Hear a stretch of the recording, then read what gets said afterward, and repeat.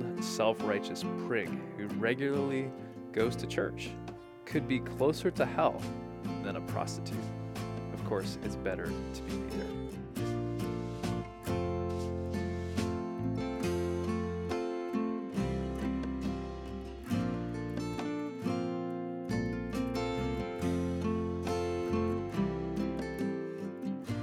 Hello, this is Pastor John, And this is Pastor Tim. and we're back We are. with the podcast. Yeah, we've taken a little bit of a break, Vacay mode. which has been nice. It's been good. Feels good to be back. Yeah, Yeah. we're back. We're back. Back in the saddle again. Back in black, or plaid in my case. So we are going to talk about one of our buddies, our British buddies, C.S. Lewis, actually Clive Staples Lewis. I didn't know that. Yeah, Clive. that's his name. And Clive. Jack is his nickname. Yeah. Writer of the Chronicles of Narnia, also many great books, Mere Christianity, The Four Loves, The Problem of Pain, A Grief Observed, The Great Divorce, just keeps going. I just read A Grief Observed. Yeah. Which is heavy stuff. But Clive Staples Lewis was an atheist, but then he became a Christian, partially, I think, through his friendship with Tolkien. Yeah. Yeah. J.R.R. Do you know his name? Not even going to try. Yeah, J.R.R. Somebody out there knows. Yeah. We're talking about C.S. Lewis on the topic of sexual morality. We've been on this topic for a while, and we're going to dig a little deeper into this with our friend C.S. Lewis, who was a single man for the majority of his adulthood until he got married later in life. But he's got some great things to say, specifically from chapter, can't remember what chapter it is, chapter 5 of his book, Mere Christianity. Yeah. By the way, if you want to see this illustrated in about 20 minutes on a nice little doodle pad, check out on YouTube C.S. Lewis Doodles. Yeah. All it is taking C.S. Lewis writings and making doodles on the same time, and so you can follow it. It's a very interactive and engaging kind of medium. Yeah. So you got a joke, though. Yeah. All right, here we go. Ready? Pastor John, why can't you use beef stew as your password? I feel like I should know, but I don't. Because it's not stroganoff. It's not okay.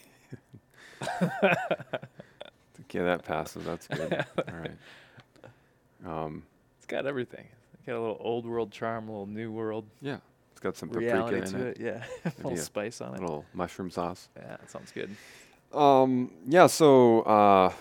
one of the things, I've wanted to be clear on is why in the world are we taking so many podcast episodes to focus on this issue of sexual morality? And it may seem like we're kind of harping on this, and we have plenty of other things that we'd like to talk about and will talk about on the podcast, but this is something where I think in our culture it is contested. Every generation, I think, has something with regard to God's word or the gospel or morality where, like, the church struggles. And I think that this is one in our particular moment as a culture. We are struggling, and so much of our sexual morality has been normalized in the culture in a way that's not biblical, that it's becoming normalized in the church. And so we need to kind of pump the brakes and talk a little bit. Yeah, I feel like I don't think people will be surprised that we're taking this much time on it, because this topic takes up so much time in their own mind and thinking space. For most people, it's just such a front and center hot topic issue. Well, even if you think about what's on the radio, what's on the internet, what's on TV, what's on Netflix, I mean, it's what everybody's talking about. And also a central part of our humanity. I mean, as God created us. So good to talk about. So let's get on with it. Just a little bit more information on C.S. Lewis. I did want to mention that his book, Mere Christianity, which is the basis of kind of our chat today about his views on sexual morality, that book was originally a BBC broadcast in, I think 1942, right in the middle of World War II, and I think that the BBC was like, we need some help. We need to cheer people up. We need some hope. So let's get old Clive Staples on the airwaves, and he'll use his nice, not British accent. I think Irish. He was from Ireland, but wish I could hear that. Yeah, someday.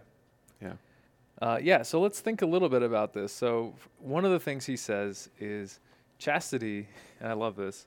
It's kind of cheeky. Chastity is the least popular of the Christian virtues. Yeah. So he opens his chapter on chastity, which isn't like a word we use much. No, it's not. We should really probably define means it. It means sexual morality. It means that we have a sexuality that is conformed to God and His purposes, whether we are in marriage or out of marriage. Yeah, and in particular, that chastity has a particular form. It's either marriage with complete faithfulness in Christianity, or singleness with complete abstinence. So it's very narrow. Right. And right. there's no contesting. There's no two ways about it. It's a strict sexual morality that is very meaningful, but it's very clear. Yeah, and you have to remember too that whenever God draws a line, whenever He makes a boundary, He does it because He's protecting something special. And so a lot of people think that Christians are prudish, that they're they're kind of frigid, and that's not true. Lewis will go on to say that, and rightly so, that the Christian faith has the highest view of the body, of being human, of sexuality, of marriage. It's just that we recognize that our desires are out of whack sometimes, and sometimes our desires can make something like sexuality, one of our kind of primal instincts, can become like everything. Yeah, or even a great curse. Yeah, it can really reap or sow and reap havoc in families and communities and generations, even in our own bodies. And so... Yeah, so one of the things he says is Christianity's view is so strict and different than the rest of the world's views that either something is wrong with Christianity or something is wrong with our desires. Right. So, for example, Freud would say there's something wrong with Christianity, but then, Freud kind of sexualized everything to the point of being really weird. Yeah. But yeah, there's that argument, and Lewis would say if you think carefully about our desires, we'll see that there's something wrong, not with the sexual instinct itself, but with the way it kind of gets out of bounds. And elsewhere in his book, earlier in the book, he says that God has not created anything evil. This physical world is a good place. Our physical fleshly bodies are good things. To be created male and female is good. Christianity has the highest regard for the body of all the religions. Mm-hmm. But it would say that that things go wrong when good things are used in the wrong time, at the wrong amount, and in the wrong way. Yeah. So there's actually no such thing as evil in and of itself. Evil is just spoiled goodness. Yeah. And that applies to sexuality too. So I think this is pretty helpful just in thinking about the nature of Satan and what he does. Mm-hmm. Is he's just a corrupter. Like he doesn't bring anything new to the table. He just twists the things that are. Yeah. And so that they're deformed and not as useful. Right. Okay. So it's not necessarily the problem with the desires. It's that they're out of whack. They're out of order. Yeah. And Lewis kind of uses this picture of like, what if people, instead of getting together for a striptease act, what if people like got together at some secret bar where, they very slowly, took the top off of a plate with, like mutton, which we don't eat mutton here. Yeah, maybe steak. Bacon, bacon. And that would show that there's something off with like our food instinct. Yeah. Like, do we live in a culture where we have a shortage of food? Are we all starving? Well, no. And it's the same thing with sexuality. You know what they could call that event, Pastor John? Okay, here's a joke. A strip steak tease. I see what you did Yeah, there. yeah. That was on the off the cuff. I know. Man. Yeah, it just came to me, but Yeah. So but yeah, that I mean, so we have places like that in our culture yeah. where women generally it's women undress to a certain point, and people are observing this, Yeah. right? This appetite's out of control, and that would be bizarre for that kind of thing to happen with food in a restaurant. It'd be like, oh, here Right. comes. Now you get to see a little bit more of the steak, Yeah. like, oh, there's a potato. Yeah. And he just points out to say, like, this desire is just really out of control. Well, and he goes the way on it's to being point used. out that also, you know, in our society, we've had just more access to sexuality in general. So there's pornography on the internet, there's all kinds of stuff on TV, it's just out there in music.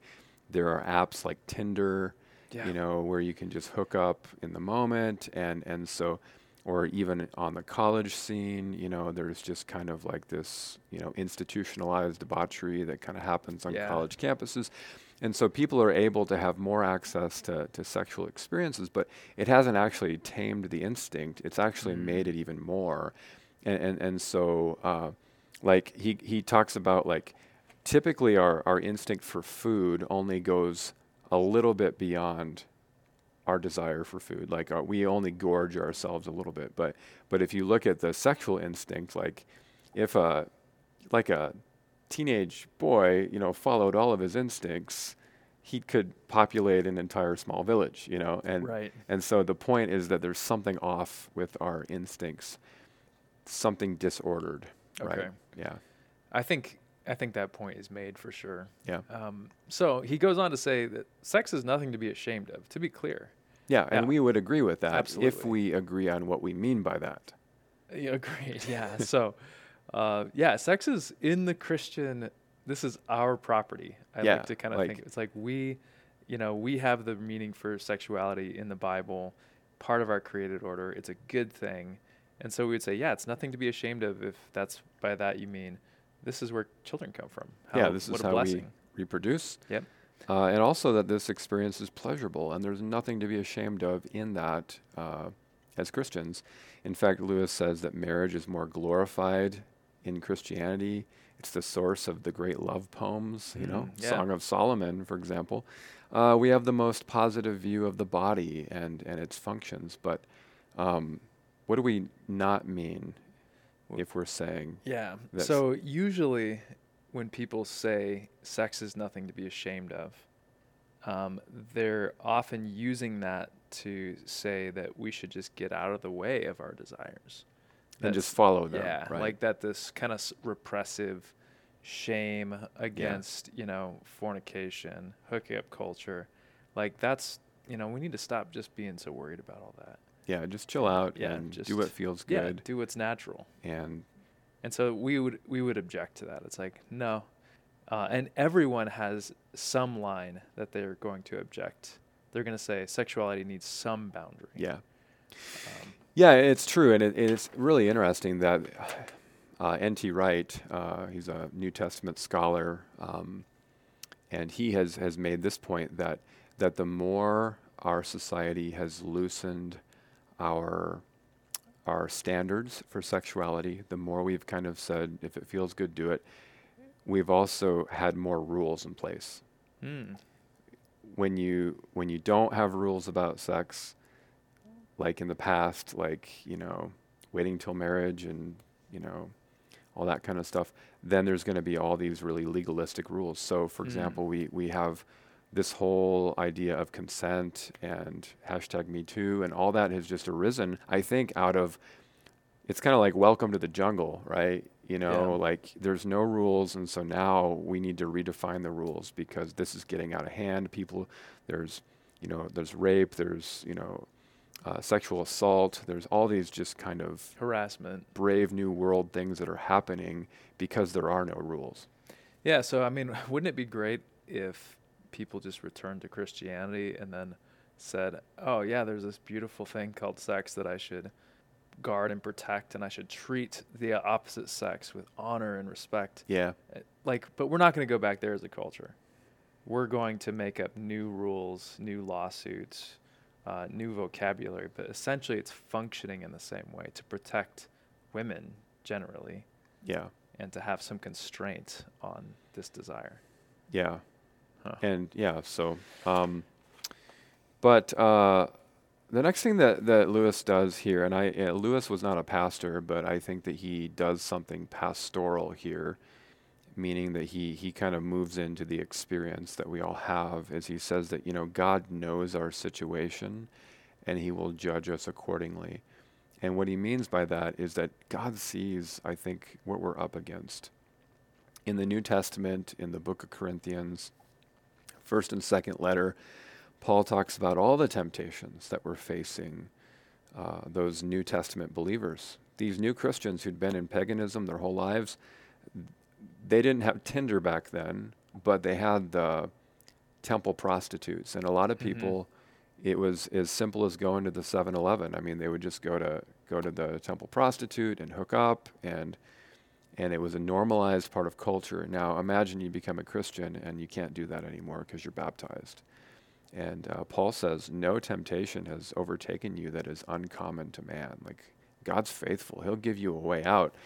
But also God knows what we're up against. We're up against our nature, our because of the fall into sin, all of us are disordered in our desires. The desire itself is good, but it is disordered because it becomes God rather than ruled by God. We're up against the world and its normalization of excess and immorality. Sliding standards. Yeah, like when you're checking, like your email and things pop up, just stuff that, when... Or even, popular TV shows becoming basically softcore porn. Over just 5 years' time. Exactly. You see this kind of stuff. Game of Thrones, for example. Netflix came out, and pretty much every new show that is adult-oriented has sex scenes in it. Yeah, and then also, of course, we have Satan, who's always pushing and prodding at our brokenness. And our weaknesses. Yeah. Okay.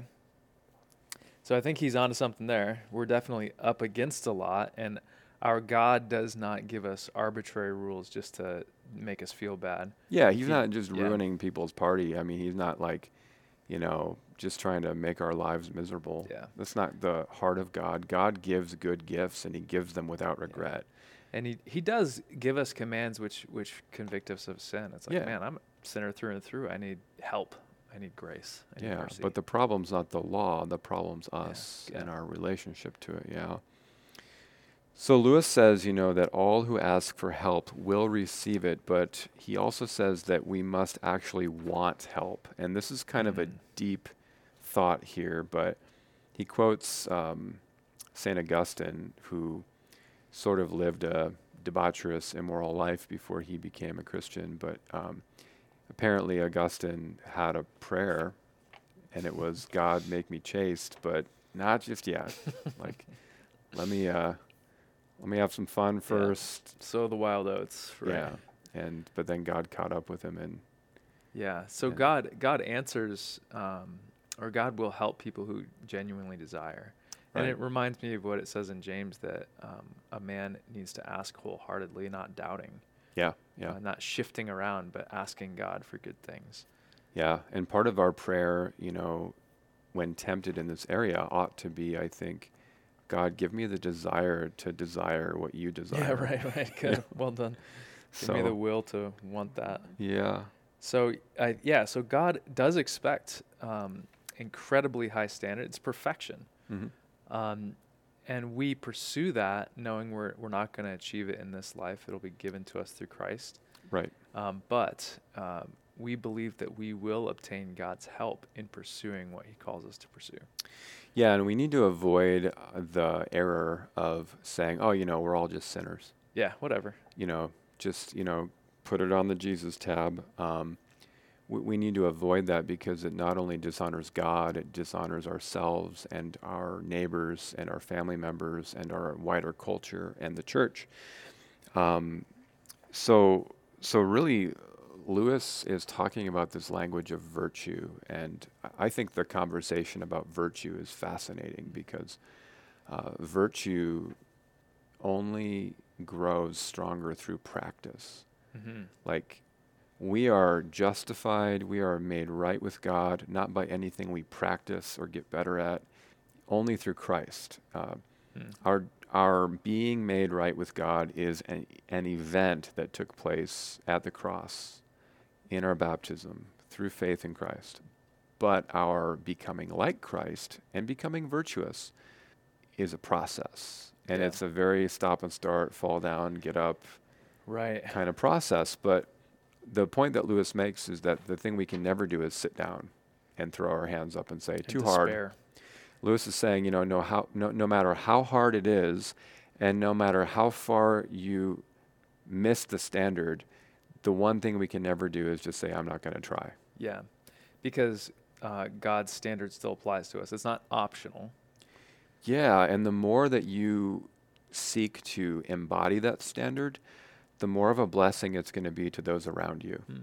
Like when you are chaste in your sexuality, that's going to be a blessing to those around you, and it's going to be a fruitful good thing. Hmm. Whether And, you remain yeah. single or you get married, or it's It'll be the highest regard for that gift. yeah. Modeled. I think about this too with just people who are married. That standard, pursuing complete faithfulness to your spouse. I mean, affairs ruin marriages. Yeah. They destroy that home. It's going to benefit your children, benefit your husband, your wife, by pursuing that. Even as hard as it is, it's hard even for married people. But Yeah, we pursue it. need to be aware that for any single friends out there who perhaps one day God will give the gift of marriage. Marriage does not cure sexual temptation. It's a refuge, but marriage does not just make somebody chaste. Yeah. And so we're called into this kind of battle. And I think it's useful. Lewis talks about how, this is in the category of things we must do, not optional things. So it's like a test that you're sitting at in school. You can't just opt out. You can't just say, I'm not going to answer Yeah. any of the questions. Or he said, mountain climbing. Yeah. It's like if you're on the side of the mountain, you have to deal with that situation. You can't just opt out of it or just hang there. You have to say, I must get to the top. So, and as we push ourselves in this regard, it's amazing what we can do as we test, and we believe we will be forgiven if we fail. Right. And I think that's such a beautiful, it actually spurs us on to greater action, knowing we're okay. Yeah. We are forgiven. Now get up and go again. And this is where Lewis is once again very pastoral. What he does is he's basically saying, like, look, God's goal for you may not first and foremost be that you attain the virtue of chastity. His first goal for you might be to teach you dependence on Him, and to teach you how to fight, and to teach you how to stand and then walk and then run. Yeah. Even if you're walking with a walker or Yeah. a cane, even though you're falling down, like the goal of our growth in Christ is first that we're more dependent upon Christ, because there's another error we can commit here, and that is that we can think that we're so chaste and spiritual that we don't need Jesus, or we outgrow our need for Him. But no, that's not it. We, in our dependence upon Christ, will become chaste, but not the opposite. Okay. So good. The last kind of main thought, and I think this is so useful to bring up, but Lewis brings up the point that chastity is not the center of Christian morality. Sometimes it can be blown up to be, chastity, sexual morality is like the church's A game. That's like their number one topic. Right. So we have like purity rings, or we have, like kind of what's been called purity culture. Yeah. Or the old Victorian kind of era. or even mindset. Books in the 90s or early 2000s, like Why I Kissed Dating Goodbye, and all that kind of stuff. And those, I think, sometimes we almost think that like the one thing that you need to do as a Christian, is don't have sex before you're married, and then you're good. And that will actually bring you to heaven. That's what people think. Right. It's a That's very the fault, legalistic kind of, And what we need to remember is that, Lewis says chastity is not the center of Christian morality. He says sins of the flesh are bad. He talks about sexual sins as sins of the flesh, but he says they're not as bad as the sins of, say, pride or anger or envy. He makes a distinction between what he calls the animal self and the diabolical self. And diabolical is where we get is from the word devil in Greek. Yeah. And really, I would break it down as sins of our instincts, appetites, whether it be sex or food or things like that, versus spiritual sins, things like pride and envy, and hatred, unbelief, malice, and all that kind of stuff. He says those are very, close to Satan. Yeah. And so people may be wondering, once again, to the opening question, why are we talking about this so much? Especially if it's not the center of Christian morality. Well, because just about nobody agrees with chastity in our culture. Even within the church, we struggle with this. Yeah, it seems to be kind of an Achilles heel right now. I've seen a lot of people turn away from the church because of this conversation, because the world's so persuasive. Yeah. And for a couple of reasons, I think that maybe on the one hand, there's like, look, if I have to choose between Jesus and loose sexual morals, or I guess kind of, modern sexual morals, I'm going to choose the sexuality. Mm-hmm. So some people are choosing sex over Jesus. But other people, I think, just deal with a great amount of shame. They're stuck in like I messed up, and maybe they grew up in like a super legalistic youth group culture, and then they make a mistake and they're like, I'm always going to be a second-class Christian, and they just kind of really feel bad. Both of those can repel us from Jesus, and especially on this issue. But we do want to talk about it because if in any generation there's a place where we're not seeing eye to eye on Jesus and trying to argue with him or forget him, let's talk about that. Yeah, it's uncomfortable, but that's where maybe he desires to heal us. Yeah. For real. And willing to do so, right? Willing to make us whole again. Do you think we should end with like a mic drop C.S. Lewis quote? Yes. You want to do it? Sure. All right. So again, talking about how sins of the flesh are bad, but not as bad as sins of the spirit or those kind of internal spiritual sins. He says this, a cold, self-righteous prig who regularly goes to church could be closer to hell than a prostitute. Of course, it's better to be neither. It is better to be neither, yes. Yeah. But, so there's C.S. Lewis. We channeled him all the way from back in 1942. He has some wise things to say. We definitely recommend the C.S. Lewis Doodles on YouTube. Yep. There's a variety of just excellent things, and you could read his book too. Yeah. In fact, I know a number of high school students who've been reading that book. Mere Christianity. Yeah. I think probably of all the books written in the last 100 years or something like that, that book has been one of the most influential for Christians. Yeah. Yeah. It's a must read. It's a must read. Yep. Well, cool. Thanks, C.S. Lewis. Clive. Yep. Seymour, was it? It's Clive. Clive Staples. Staples. Yeah. All right. Well, we stapled that one up. And we'll see you next time.